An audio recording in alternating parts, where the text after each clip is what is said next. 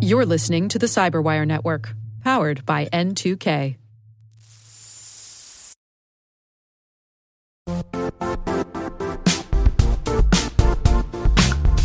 Have you heard?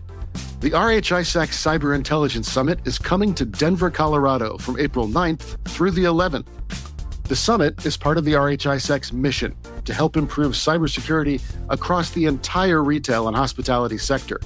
As a result, it has become the can't-miss event for retail and hospitality cybersecurity practitioners. Join us for 3 days of professional development and networking with the brightest minds in retail and hospitality cybersecurity. Attendees have access to prominent thought leaders and industry experts, and plenty of opportunities for collaboration. For more information and to register, visit summit.rhisac.org. That's summit.rhisac.org. We can't wait to see you in April.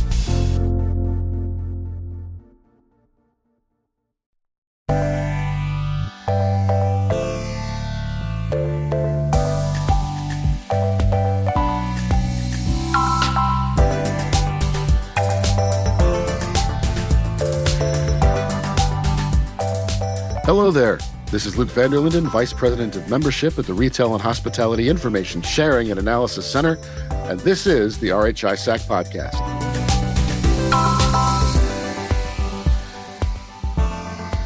I'm very lucky that I get to host this podcast, and sure, it raises my personal profile with you and our tens of listeners, but we have an amazing team at the RH-ISAC. I'm forever in awe of the work they do, and I'm happy that from time to time we've gotten to use and showcase their talents on our little show. This episode features several of my colleagues. We welcome back to the podcast Kristen Dalton, Director of Strategic Engagement, Research, and Analytics. And she'll welcome back Piyush Jain, a Global Managing Director for Security at Accenture. Kristen and her team and Piyush and his team just collaborated on a new research initiative for the RH-ISAC, our first ever organizational benchmark, which was published earlier this month. For the study, we and they collected more than 70 organizational charts to better understand how information security teams are structured in terms of capabilities and reporting. And Accenture's analysis wrapped it all up. I'm sure Kristen and Piyush will be discussing that initiative, plus many of the other security issues facing retail and hospitality and the travel industries today. And of course, we're all well acquainted with the incomparable, the one and only Susie Squire, RH-ISAC president. She continues her series of interviews with the CISOs and cybersecurity professionals who had a hand in getting the RH-ISAC started 10 years ago. This time, Susie sits down with Richard Noguera. Rich is now CISO at Cisco App Dynamics, but back when he was a member of the RH-ISAC board of directors, he was CISO at The Gap. And finally, since this is the second episode of the month, we'll welcome back Lee Clark, Manager of Cyber Threat Intelligence Production for The Briefing. So, a star-studded episode, at least in my view. You know, our office is entirely remote. You may see a Virginia address on our website, but no one actually lives near there or goes into that office. So I only get to see my coworkers a few times a year in person. The next time I see them will be at the RH-ISAC Cyber Intelligence Summit in Denver in April. And I'd like to see you there too. Go to summit.rhisac.org to register and get more information. As always, if you have something cybersecurity related you'd like to contribute, shoot us an email at podcast@rhisac.org. Or if you're a member, hit me up on Slack or Member Exchange.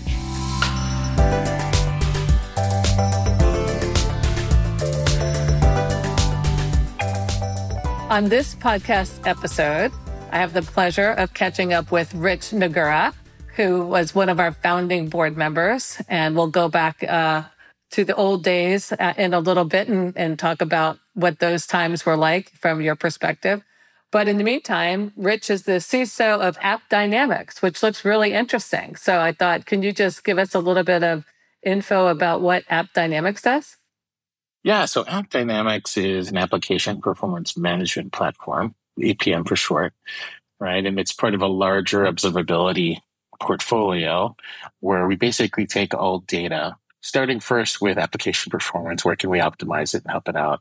But secondarily, the product part that I own is actually the real-time application security capability of that. So what threats are there and how can we secure business transactions in real time, which is great. Been here, good 3 years and right after Gap, which we'll spend some time on, I did a couple of stints with a fintech startup and in a different observability startup. So it all lined up pretty well. Oh, good, good. You like where you are? You like what they're doing? Good stuff? Yeah, big news today is that we're making the move to acquire Splunk, which is huge for us in the sense of the data and the capabilities that gives us access to. So I'm super excited about that. So yeah. Splunk is in the news today with those kind of with pieces of information. So yeah, huge. Yeah. Oh, good. Well, good. Well, thanks. That's good. Good luck to you. And thanks for joining us. It's great to see you again. It's been a while. It has been a while. It has been a while. So let's go back to 2014, as we all know, kind of the start of the then RSISC, but also kind of a pivotal point for information security officers, at least within the retail world at that time. And I think was the growth probably of the position, I think, and many would say. Yeah. So you were with Gap. Tell me what it was like, if you can remember, within Gap at the time that news of the Target breach came out, and then subsequently down other retail breach going on that year as well with Home Depot. So, but tell me, like, where you were people coming up to you? Were you being flooded with questions? What do you remember what it was like when you were there? Oh yeah, it's hard to forget, right? So I landed at Gap right within like weeks of the Target breach. Oh, I didn't know that. There was a lot of fanfare about like, we cannot be the next, Target, unfortunately, right? And, just months before the Home Depot breach. And so that was a really sensitive time because when I'd started at Gap, it was, like most retailers, very PCI centric, very just, I don't want to say minimalist, but it's not a core function of the business, right? Like security actually slows things down if done incorrectly. And so once the Target breach hit, and then as details of how it actually happened, in-store local access, abuse of the Wi-Fi, then it became a much more, prominent deal, right? And so it's, for me, what was really interesting, and to your point on the growth of the CISO role and the security role at Gap, is I started off as, the head of security. Tell us what's wrong, keep us PSAC compliant, okay. And even before Target broke, right, it was like, hey, there are things here that we need to address, like in kind of like the pre-sweeps that I was doing. And then Target happens. The internal audit team takes the, let's take a hard look. Everything I said was going to happen or could happen. They said, yeah, everything could happen. And that began, the relationship that I built with legal, with the board of directors, with the C-suite in terms of what does it look like? Why does it look like this? And, helping them understand what cyber looked like, the implications of it across both the physical stores, the e-commerce platform, and basically supply chain and logistics. Bringing that full circle for them was a great ride, but also, of course, a lot of stress because everyone was worried, are we next? Are we next? Are we next? But huge visibility gains for security in retail. So what's interesting was it wasn't the first breach that happened in retail. I mean, we all know that there were ones that happened, in previous years. So why do you think, what was it, just the size of it? Why was this kind of that crucible moment that, elevated security into the eyes of the board and everybody?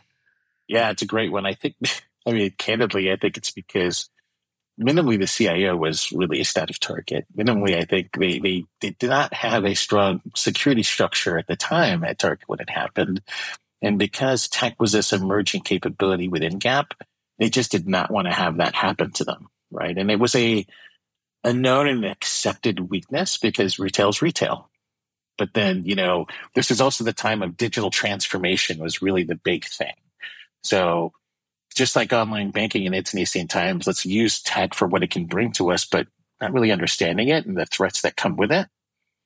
It became real with Target and even more real with Home Depot, the second piece, because, the retail CEOs are all really tight. And so once it happened, it was like, okay, what do we do about it?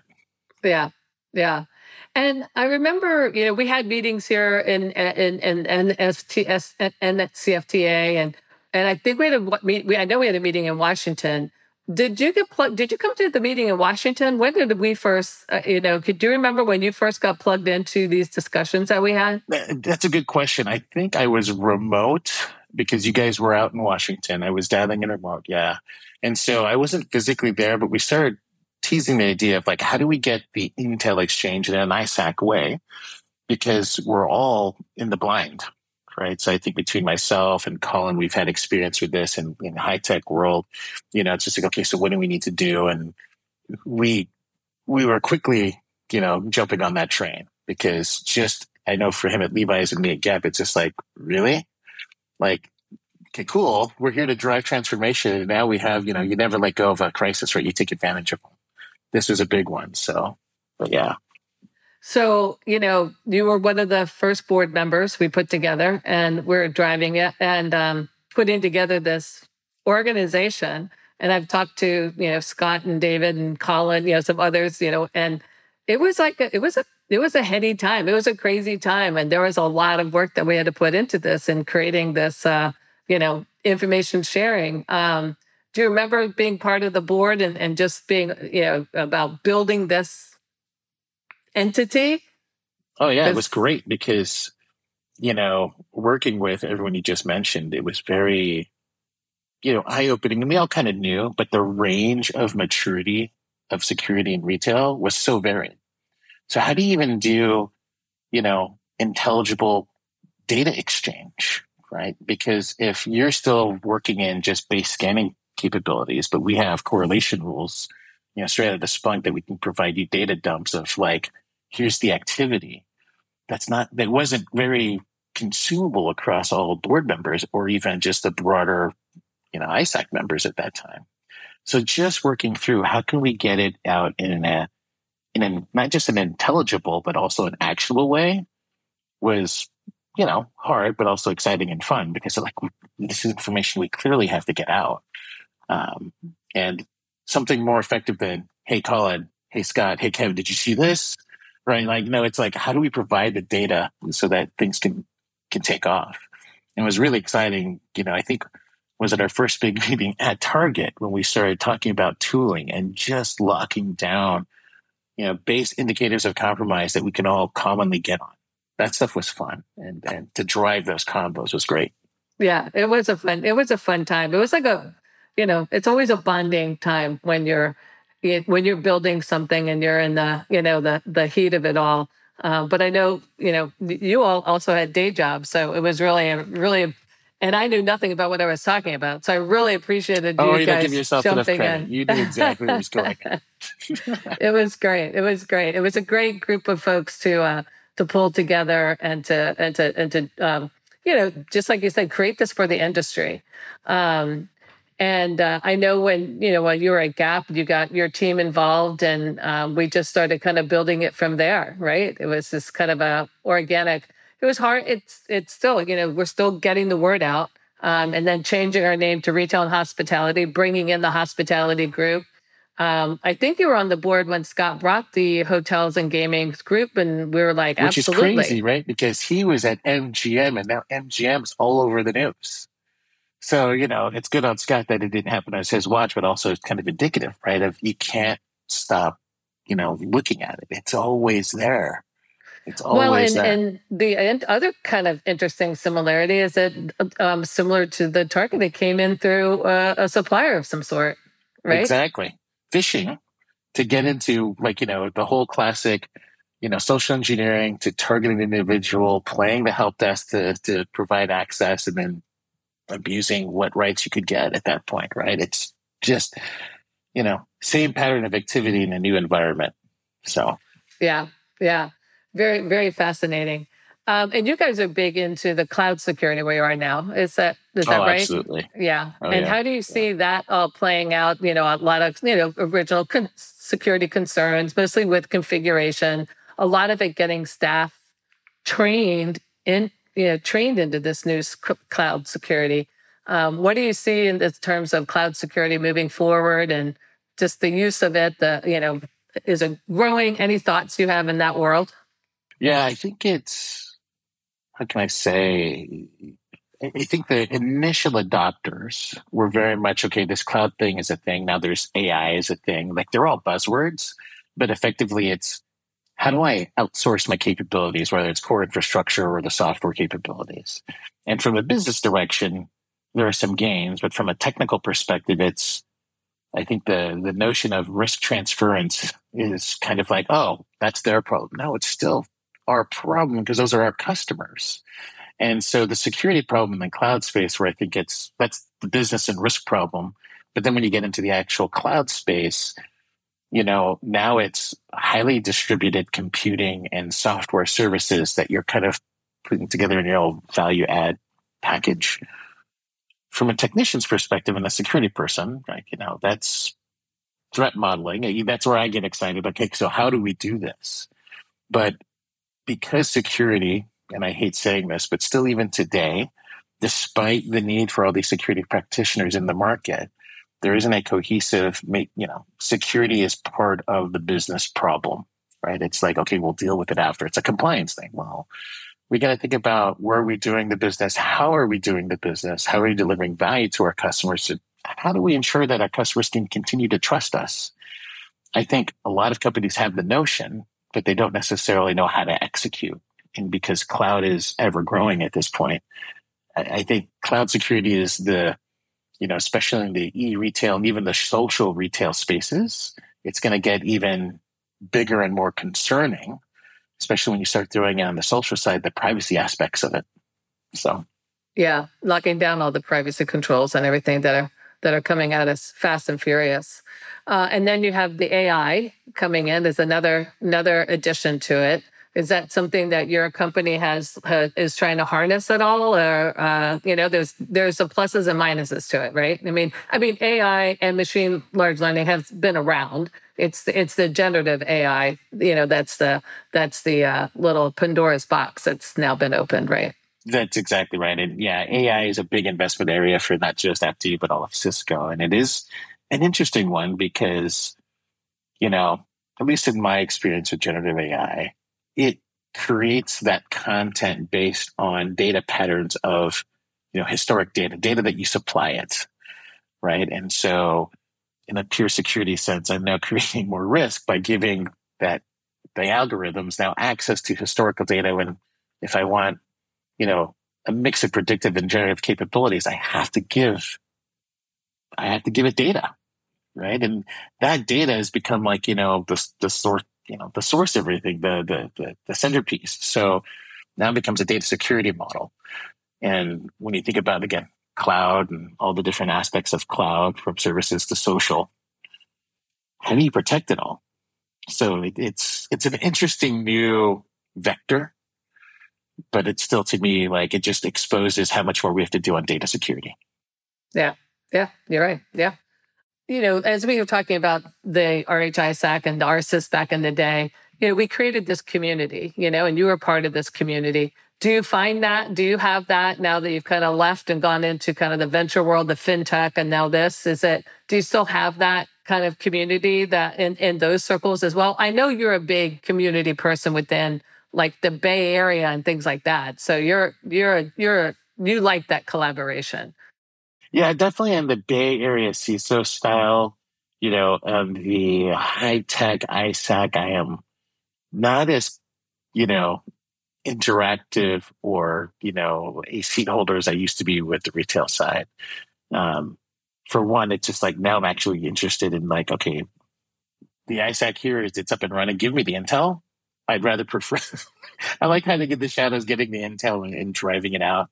And yeah, I think the community base is still very much the, pick up a phone and, within 3 degrees of separation, you'll get, the juice, right? You'll know what's really going on. So for sure, I miss the camaraderie of, now the RH-ISAC, because I think for that community, building and establishing those bonds, that's the fun time, as well as like establishing the standard. Versus in the high-tech space, I'm more of just a participant. It's here, and it's pretty hard set in its ways.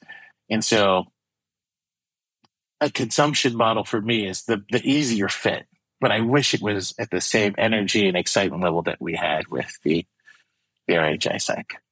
And as we grow, we're trying to bake in keeping that community feel, because I think that's a huge value. And, we always say one of the big things is just like you're saying, like we're like the ultimate phone a friend. Like you've got an issue, you've got people who can help you. You're not in it alone, And even with like the recent incidents that have gone on, we've like, look, we're here to help whatever we can do. And it's been wonderful seeing the outpouring of our members reaching out to me, and I've forwarded this on to affected companies that like if they need somebody, I can lend them an analyst, and it's just really great to see that part of the community coming together when folks are and I think are in a dark hour, and I think everybody knows it's it could at any time, as you said, it could be you, it could be me. Exactly. That's the stress of the world we're in. Yeah, exactly. But I think there's less of a stigma attached to it now. Don't you feel like, like you said, with the Target breach, there was a lot of detritus left on the road after that happened, but I think now we've come to like, it's like not shaming people, but just like, we all are in this boat together. How do we continue to, work together to protect each other and ourselves, right? Yeah, I agree. I think don't get me wrong, there's always at the large enterprise level anyway, there's still the don't ask, don't tell kind of mentality, don't expose, because we don't want the liability associated with that. That I understand. But at the level down from that and the informal, the back channeling, it's much more open. And the acceptance of, it's not a if, it's more of a when, and how do you brace for that? There's a lot more maturity and, professional maturity in the market for that now. Of course, you don't ever want it on your watch. And I think it's more of how prepared are you in the case of it happening, right? And I think where the big difference now versus back in 2014, you have no excuse to be caught flat-footed, right? So now it's, okay, I was capable and built up to this degree. And the adage still is, it's the Cold War in cyber, right? Our defenses are getting better. Their attacks are getting better, right? So I think there's that acceptance, and it's the time to detect and resolve and just accept, okay, did you fall prey to something silly, or was it really advanced? If you fell to the silly things, then you must have, what happened, right? That's just like, that's like a duh moment. But if it's the advanced stuff, then that's when you're winning. And I think there's just get to the advanced, long burn kind of attacks that you can detect and play against, as opposed to, I'd say, don't fall for phishing. Don't fall for, the passwords being shared, that kind of stuff. That kills me. I feel bad. Yeah. I mean, at the end of the day, a lot of it is our users. Yes, exactly. 100%. Which is why I think in the RH-ISAC perspective, looking into social and the threat avenues that creates is huge. That's something to consider, because retail now, the partnerships they have and between influencers on these large social engines by market, it's crazy how many impersonations are out there. Yeah, it's there. It's come up. Yeah, members are bringing it up. Like, how are you dealing with these things of, just like you're saying? And of course, the vishing is in the social engineering. And this is where I think generative AI hurts us, because they're getting so good because they can pull out so much information and make that fish look and sound even more real, more legit. So it's like you said before, like now we have to keep upping our game, so it's like a thing. Thank you so much for your time. And thank you, if I never said it, I think we did, but thank you so much for your time back then. I think we got everybody together in Chicago and gave out, awards or, yeah, that was great. Yeah, that was fun. And we're hoping to gather as many as we can next year when we do celebrate our 10-year anniversary. So we'll be sure to give you an invitation if you can make it. We'd love to have you get the gang back together. And that'd be fantastic. We still have a lot of folks who are originals. A lot have moved on, as like Colin and Scott and those guys and David. But Still have a lot of folks hanging in there that we'd love to see and talk to about and still remember back in the day. That's right. I'm for it. Just let me know when. Well, it was great chatting with you. Thanks for your time, Rich. Thanks, Susie.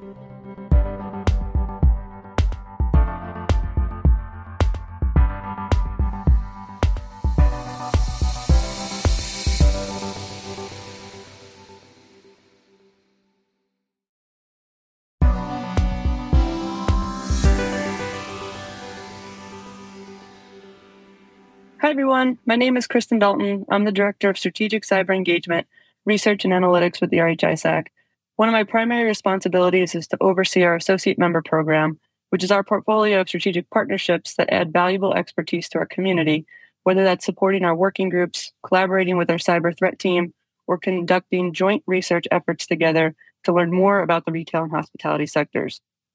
Accenture is one of the 30-plus cyber solution providers that we work with, and I'm so happy today to spend some time talking to Piyush Jain, the Global Managing Director of Security for the retail, consumer goods, and travel verticals at Accenture.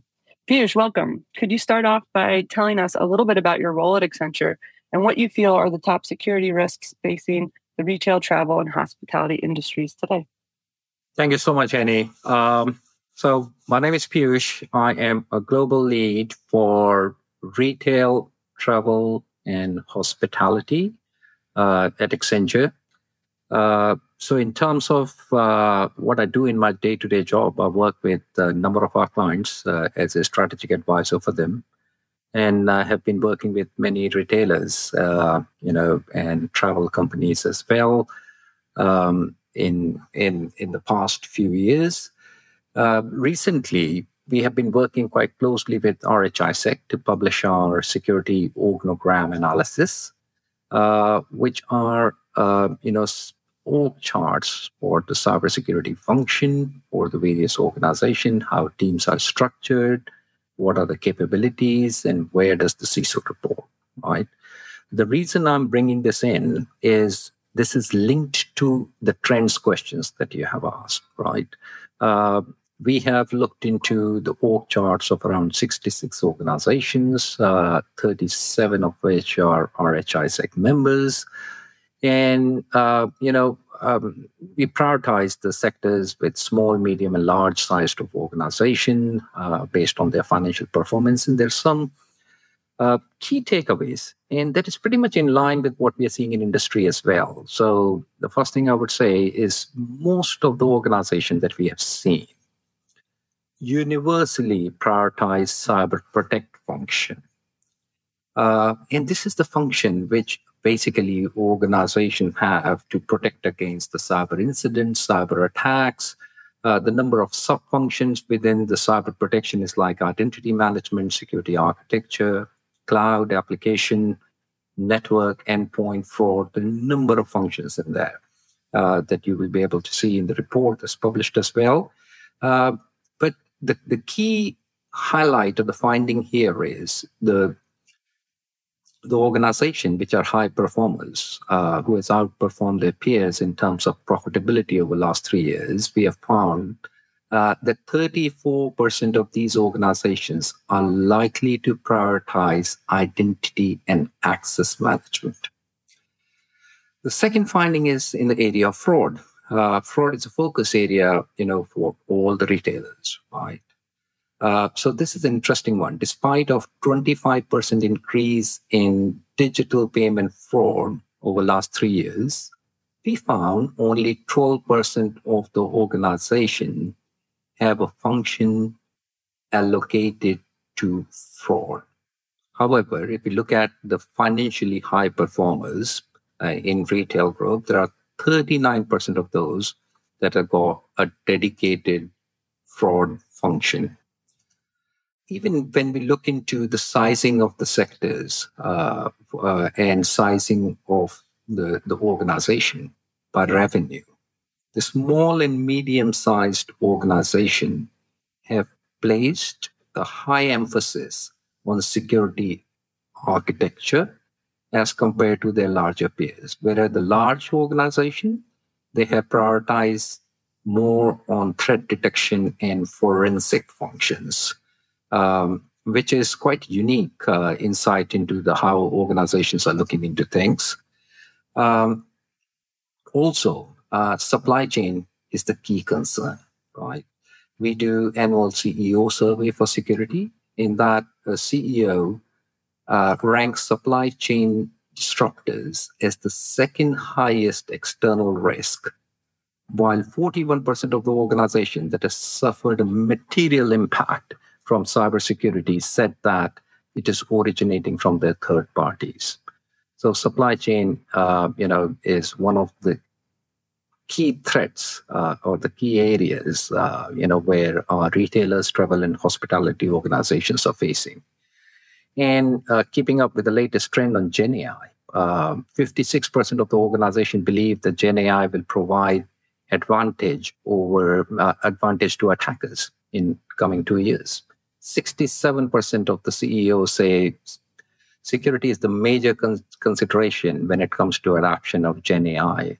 So whilst the retail, travel, and hospitality organizations are making full use of Gen AI and it's part of their key growth plans, but the CEOs in the C-suite are very, very concerned about the security implication of Gen AI. Thank you so much, Piyush. These were some really great findings. I'm glad you brought it up and were able to talk into some depth about it. Just for a little bit of background about the org chart benchmark that we did. So we recently published this in February 2024.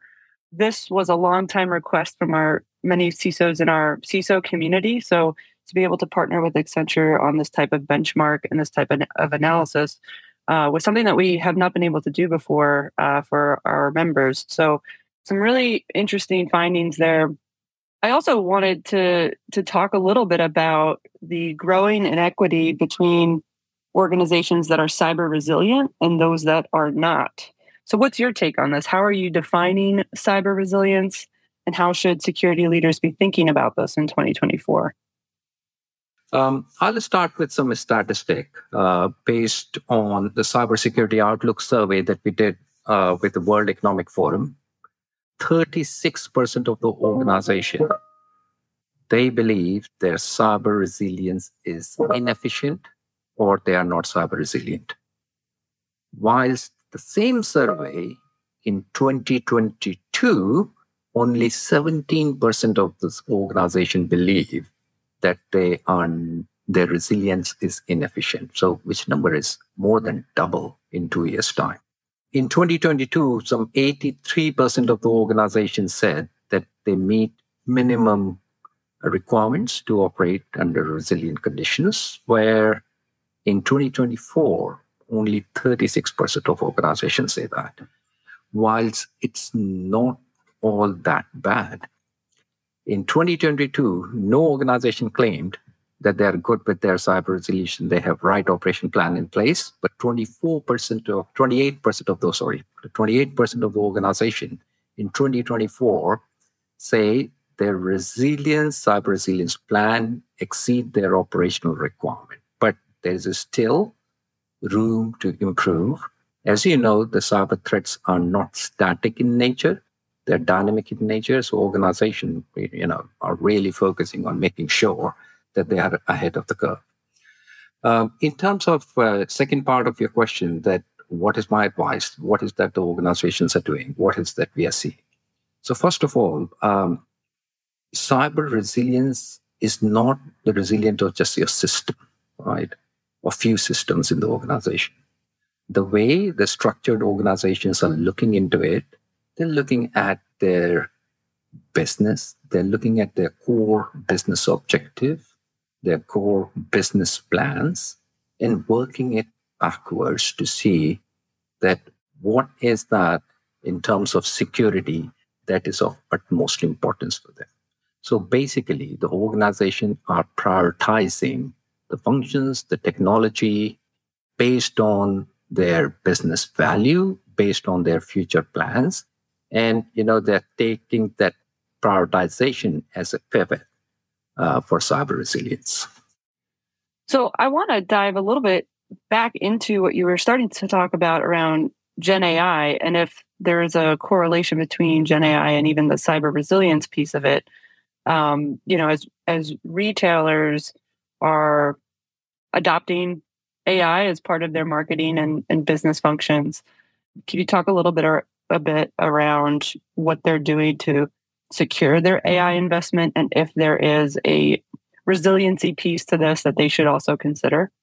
So let me start with why all of a sudden AI, and what is that our retailers are doing. Retailers are always look out to improving customer experience, enrich personalization. And that's one area they're using AI quite a lot. Intelligent merchandising, as you would see, growing customer DNA to the products that the customers are recommended to. Then third is intelligent supply chain, that how do they enhance their supply chain to the real-time insights using the accurate demand forecast models, the plans for productivity improvement that's where we see a lot of usage of AI coming in. Then a number of retail copilot that provides answers to any question that in the real time. So these are the number of areas where we see our clients really focusing on in terms of using Gen AI and AI machine learning into their business. Now, when it comes to security concern, 3 out of the 5 CEOs worry about employees exposing sensitive and proprietary enterprise data while interacting with Gen AI. Based on our CEO survey, 60% of CEOs say security is a major consideration for the adoption of Gen AI, while only 6% of the organization believe that, yes, they have a right security measures taken when it comes to AI. So data protection and privacy is big worry for the organization when it comes to AI, Gen AI. So, as AI models, they use vast amount of data. So therefore, prioritizing your data protection and privacy is a paramount, right? And they're implementing measures such as data anonymization, encryption, access control, complying to legislations and regulations like GDPR, CCPA, and all. Then threat detection is monitoring is the second part, where retailers are deploying AI-driven security tools to detect and respond to potential threats and vulnerabilities. So traditionally, what will happen, a typical SOC will register a number of incidents, and we'll see the SOC analysts will keep picking up on access violations, but they really want to see that, the things that are important for their organization, for their business priorities, for the growth, get picked up, and that's where they're using a lot of AI in terms of analyzing patterns, potential security breaches across the network, applications, and devices. Then you would have heard a lot about ethical AI practice. Whilst AI is exciting and a lot of organizations are started making use, and they, potential is unlimited for these organizations, but they also want to make sure that they employ ethical AI practice, right? Which are, when AI is developed, is responsible and transparent manner. So this includes things like, addressing biases in AI algorithms, ensuring fairness in the decision-making process, providing transparency, accountability to the stakeholders. And also, this ties back to the data as well, that, that right amount of data and only correct data is exposed to the AI systems. And when it comes to AI, employee training and awareness is quite big, right? Whilst there is an excitement in the industry, but not many people within the organization understand the true implications of the security implications of AI. So providing training and awareness programs to the employees that many organizations are doing. This includes things like educating employees, bringing best practices using AI, recognizing potential security threats and reporting them promptly. Means you would see a number of phishing attacks, because whilst the organizations are using AI to augment their business, the attackers are using AI to generate, phishing attack that will very much look like, a normal email if somebody would receive an email from the organization. So there is a lot focus on to training employees into identifying these threats and reporting them promptly. And the supply chain. So whilst a large organization would take every measure to make sure that they secure their Gen AI investment, but their ecosystem is very, very large. And there are some smaller organizations, mid-sized organizations that are part of their ecosystem. So making sure that they do the right due diligence, right assessments, implementing contractual agreements to ensure the vendors that they deal with, they work with, adhere to security standards and the practices in line with the organizational requirements. So that's very important. That was an excellent breakdown of all the Gen AI use cases across, that a typical organization might have for AI, as well as the security measures and like you mentioned, some of the phishing attacks becoming more sophisticated.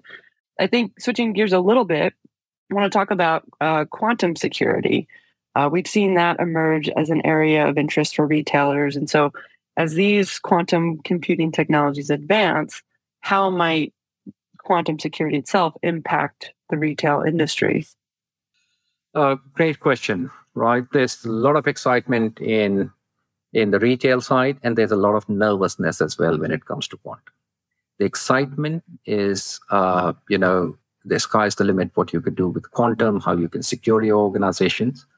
And as said previously, whilst the organization are using quantum, attackers are using quantum as well to try to break encryptions, right?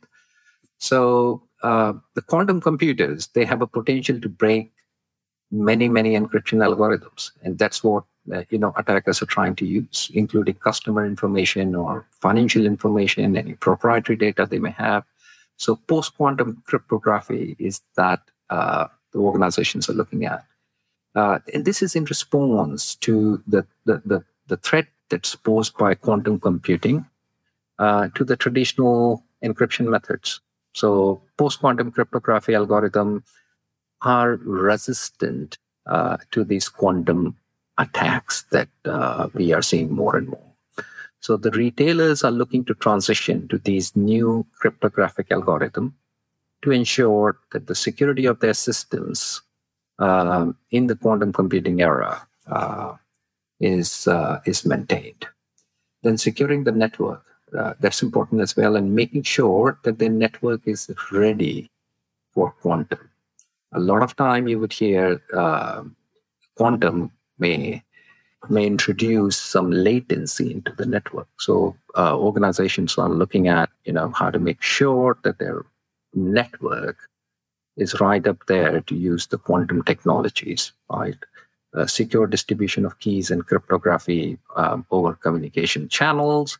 Even retailers are exploring the use of quantum to enhance their communication networks, which includes point of sale system, online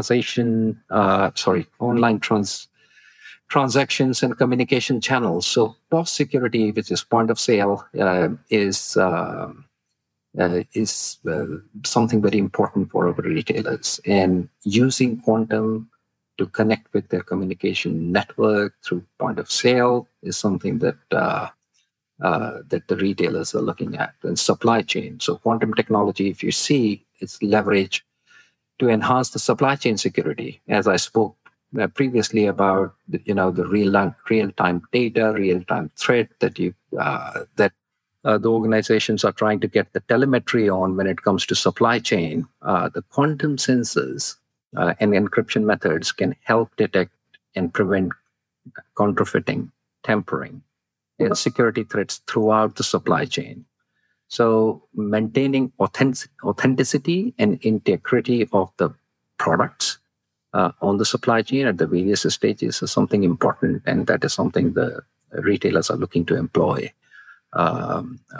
quantum on their supply chain. And they're working in collaboration. There are a number of research going on. They're collaborating with with the key product vendors, as well as the number of retailers are doing a prototype that how they can use quantum in a safe and a secure manner. So whilst there is a lot of excitement in the industry, it's kind of a wait and watch when it comes to retailers, but some of the large retailers have already started, implementing quantum across their supply chain or to the post-quantum cryptography side of things. Yeah, we've covered a lot of ground today in terms of topics, from the quantum security to Gen AI, and then some of the highlights from our benchmark that we've done together. I want to end today with one last question that really has to do with maturing information security teams via training and education of cyber personnel. So we know that the cyber skills and talent shortage continues to widen the gap at an alarming rate among product organizations. What are your thoughts on this, and what can companies do from a personnel perspective in providing training and education to their employees? This one is a good old friend, because if I were speaking in 2016, this question would have come in more so relevant now when it comes to the training and skills and the talent shortage in the organizations. Based on our latest research, which Accenture did, 44% of the organizations, they are looking to fill the gap through upskilling of their current employees. So there's lots of emphasis on training, cultures, and behavior. 20% of the organization, they say that they have required skill. However, 52%, it's a large number, admit that they have a severe skills and a talent gap. So what are the organizations doing? The organizations are carefully looking at the functions that they want to retain in-house. They're also looking at the functions which are dynamic in nature, where the threat landscape changes quite rapidly. And they're looking to make sure that they outsource or use managed services or short-term skill gap, as you say, that go to market and hire contractors or third parties. But in the long run, upskilling and managed services is the trend that we are seeing that organizations are taking in bridging this skill and talent gap. This is so timely because at the RH-ISAC, from a community perspective, we recently partnered with the SANS Institute and ICF International to provide free training for junior level security analysts who are looking to advance their careers, as well as IT practitioners who are looking to upskill into a cybersecurity role. So we actually just kicked off that pilot last week. There's 37 individuals from 22 member companies who are participating. So I did just want to give a quick shout out to SANS and ICF on being able to provide this upskilling opportunity to our members. Piyush, any closing thoughts for today? The closing thoughts for me is very simple. Security needs to be part of organization culture. Security cannot exist in silos. Also, security should be in line with your business requirements and your business plans. Depending on what your business plans are, what your core business drivers are, do we have the right amount of security or right prioritization of security to protect what matters to the organization is something which is very, very important. So whilst some of the better performing organizations started looking into it, so my recommendation will be to make sure that security plan flows through your business plan and vice versa.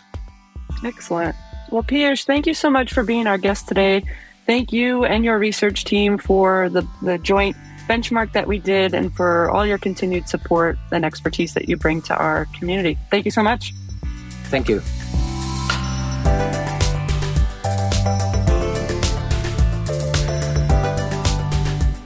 All right, I know you're as excited as I am to welcome back to the podcast RH-ISAC Manager of Cyber Threat Intelligence Production, Lee Clark, for the briefing. Welcome back, Lee. Thank you, Luke. Great as always to speak to our listenership. Excellent. And this is a well-timed appearance by you because you have recently published the now quarterly Intel Trends Summary Report. Yeah, this is the last one that will be tri-annual. We're moving to a quarterly cadence here moving forward. Terrific. So what did you find? Yeah, so this one was particularly interesting. I know we've spent the whole episode sort of bragging on our colleagues here at the ISAC, so I'll pile on that too a little bit. In our research department, we've got a wonderful data subject matter expert named Sierra. Sierra has been working for like the past year to really hone, develop, streamline, and really make efficient a lot of our data collection efforts. And that's ended up making this report easier to produce, easier to read, and more valuable for membership as we move forward. And this is the first report that we've been able to make use of some of the advanced capabilities that Sierra's been building for us. So huge shout out to her for making this report and all of my reporting really better and more data-driven. So historically, we see phishing, credential harvesting reported as the most active threats that our membership reports to us. These are the threats that they see and stop the most, phishing and credential harvesting. Universally, every trend report I write, they come in at the top 1 and 2 spot until this report. This report, we actually see phishing in the second seat, and credential harvesting has fallen off the top 5 list completely, to be replaced by a huge spike in ransomware reporting. This coincides with a sort of global surge in activity that basically everyone who's in cyber threat intelligence has been reporting and seeing. So specifically for this period, we saw huge reporting for CLOP, right? Black Cat and ALF-V. And then taking sort of third place would be like Okta-related vulnerabilities, right? So for the current period, ransomware reporting is at 26%, which constitutes a 13 or 14% increase from the previous reporting trends. Generalized credential harvesting ended up falling off the list completely. And this sort of generalized increase in ransomware includes specific and sort of the global trend, right? Which becomes interesting. So we break these trends down in a granular way based on threat actor, based on MITRE TTP type, based on malware that we track, right? So if we look at what major malware we see reported by members, Cobalt Strike remains far and away in first place, but Black Cat, the ALF-V Black Cat ransomware strain, has actually taken second place, whereas previously it wasn't on the list at all, right? Other top malware include well-known threats that our membership have been reporting for a long time, right? Agent Tesla, Amity, ICE-ID, Cuba. They all appear at the top of our list, but Cobalt Strike and Black Cat end up taking the cake for the current reporting period in terms of malware. Now, longtime listeners will remember that in the last year, we've been launching a threat actor tracking project here at the RH-ISAC. This is based entirely on major threat groups that we see targeting our membership a lot. This is based entirely on membership reporting to us, right? Previously, Fin6 and APT32 led the pack of the most reported, right? Fin6 has now moved to second place, replaced by Scattered Spider, right? So Scattered Spider is a name that probably a year or two ago you didn't hear at all, and now they're one of the most prevalent threats we see, not just to the retail and hospitality group, but to a number of other industry verticals as well. Scattered Spider primarily operates first as a access broker through tactics like impersonation domains, spear phishing campaigns, things like that. And once they have that initial access to a victim organization, they sell that access. Specifically, they're really closely tied to Black Cat and Alpha B, right?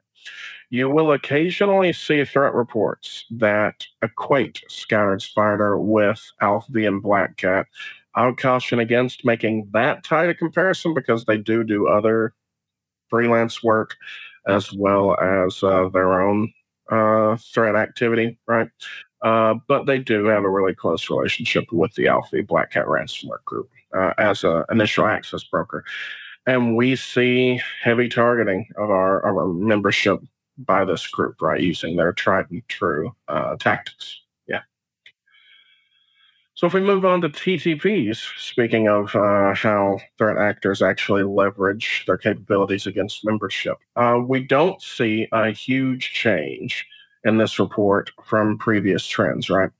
Spear phishing links, phishing domains remain far and away the most common leveraged TTPs by threat actors against organizations in the hospitality community, right?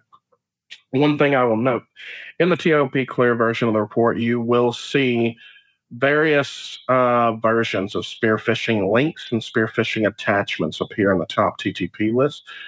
They're presented more than once because they represent identical MITRE TTPs that occur at different stages of the cyber kill chain and thus get tracked separately and designated by different numerical identifiers. That's why they appear on the list more than once. These are different stages of the kill chain, the same sort of tactic being leveraged at that place, and it's tracked differently by MITRE, so we track it differently as well to sort of match up with the industry standard of how to track TTPs, right? And then the final sort of highlights that I'll give are from our research department. Again, these numbers are actually tracked by Sierra and by everybody in the research department, run by Team Kristen, actually. So we track surveys, we track RFIs, we track major benchmark reports that we put out, right? So if we look at RFIs, we usually break them down by community, and our communities are often job function based. So the ones I'll highlight here are for analysts and CISOs, right? So for the current period, we saw analyst RFIs overwhelmingly, requests for information from cyber intelligence analysts focused on requesting feedback on different tools, different vendors for doing their jobs.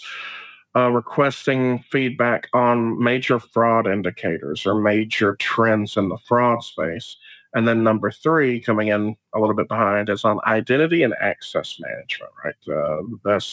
Best practices, tools, vendors related to identity and access management. Now, if we compare this to what CISOs ask about, the number one spot for CISOs is vulnerability management, right? Specifically, usually talking about patches, mitigations for big 0 days, big 1 days that are coming out that are affecting major third-party applications that are used ubiquitously across different enterprises.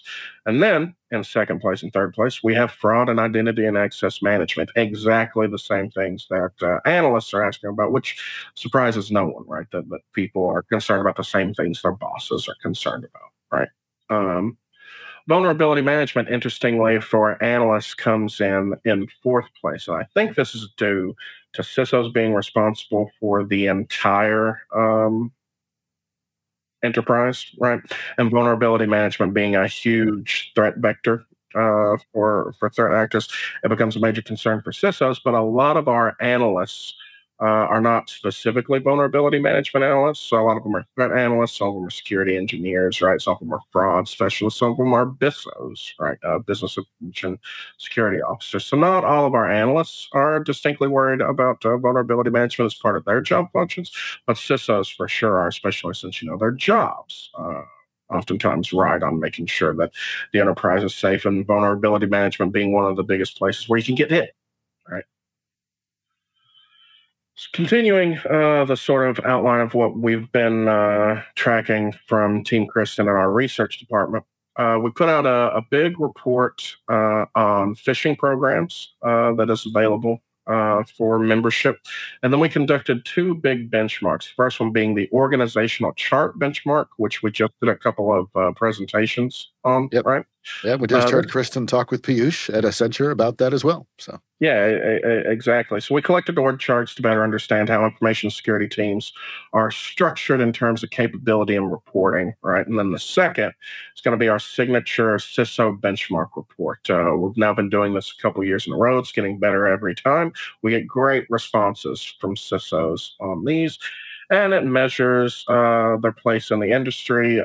We break it down by annual revenue, budget, and then that's one of the big ways we look at what CISOs are majorly concerned about in terms of topics for their exercises. So those are sort of the major trends that we see out of this particular report, and a lot of the improvements we've been able to make to our data collection and analytics capability has helped us out. And making this report more accurate and more valuable for our membership, right? And then based on that, we're able to make it quarterly moving forward. So, yeah. Makes sense. This is great. No, this is great. And, it's interesting, the ransomware stuff in particular, that's consistent with a lot of the reports I'm seeing from the greater cybersecurity world that shows that the number of ransomware incidents has doubled in 2023, and the amount that's been paid out now over $1 billion if you look at it, and across all sectors, which also more than doubled in 2023. A huge issue for both our members and the cybersecurity world in general. Yeah, so two big points on this. One, it's interlinked to everything else. CISOs and analysts, to a lesser degree, are worried about vulnerability management because one of the biggest ways ransomware operators and access brokers for ransomware organizations are hitting organizations is via 0 days and third-party software. Right, it's one of the biggest roads in. So that's one of the major reasons it comes up. Right. And then second, it is across industries, and our industry we see especially targeted, right? I think I saw a recent report from a major cyber threat intelligence organization doing their 2023 review that they saw a 50% increase in targeting, right? So that also translates to massive amounts of revenue for these organizations, right? We've talked before on the podcast about how sophisticated and organized ransomware operations are. We've seen a number of law enforcement actions recently, right? They just put out so when I say they, excuse me, let me be specific. The federal government, the U.S. federal government, just put out a massive reward for any information leading to the disruption of Alfie and Black Cat operations.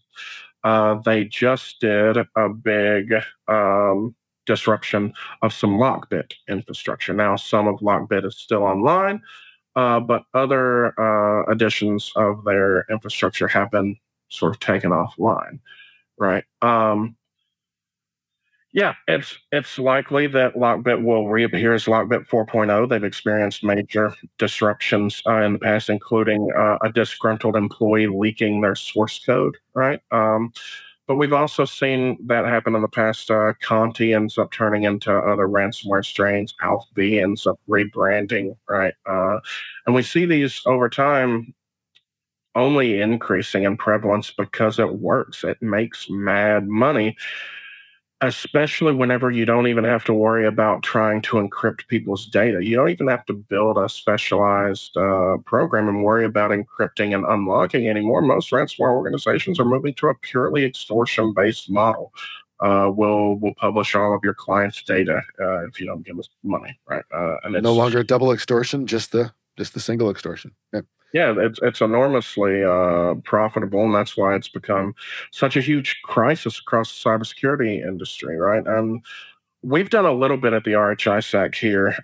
At the last summit, I gave a TLP Red presentation on how ransomware has been affecting the membership. We've started a couple of response projects, right? We have a daily dark web summary that we give to membership, and that includes an update of what ransomware organizations have been talking about on dark web forums as it relates to the industries that we cover. And then we've sort of alternated our incident response process for how we handle talking to especially the leadership of our membership whenever we have a ransomware event that affects the community, right? So it's forced the ISAC to really step up to change the way we respond to this as well, because it's at an epidemic level, right? It is. You guys do incredible work over the intel side of things, as evidenced by what you just discussed, the presentations and the new IR plan, but also the subject areas that the RFIs that you just reported on from the report are most popular align with our most active working groups. So, I mean, you guys are very responsive to member demand and what they want to talk about. Great reports. Glad that the Intel summary report is now quarterly. It makes a lot more sense. The TLP Clear versions of all these reports are available for downloading on our website. If you just go to rhisac.org and look up in the navigation under resources and then reports, you can see the TLP Clear versions. Of course, the TLP Amber Plus versions are available only to our members, not because we're trying to exclude people, but because it's subject to privilege information that only our members should be able to see. So, Lee, Clark, thank you very much for joining us on the podcast once again for the briefing.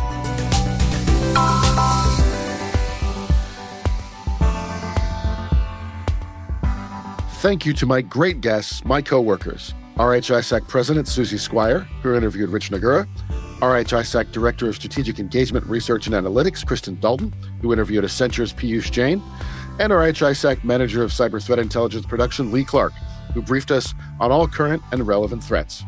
Speaking of my co-workers and colleagues, thank you to the RH-ISAC's Director of Marketing and Communications, Annie Chambliss, producer of the RH-ISAC podcast, as well as the N2K Network's Jennifer Iben, Trey Hester, and Elliot Peltzman.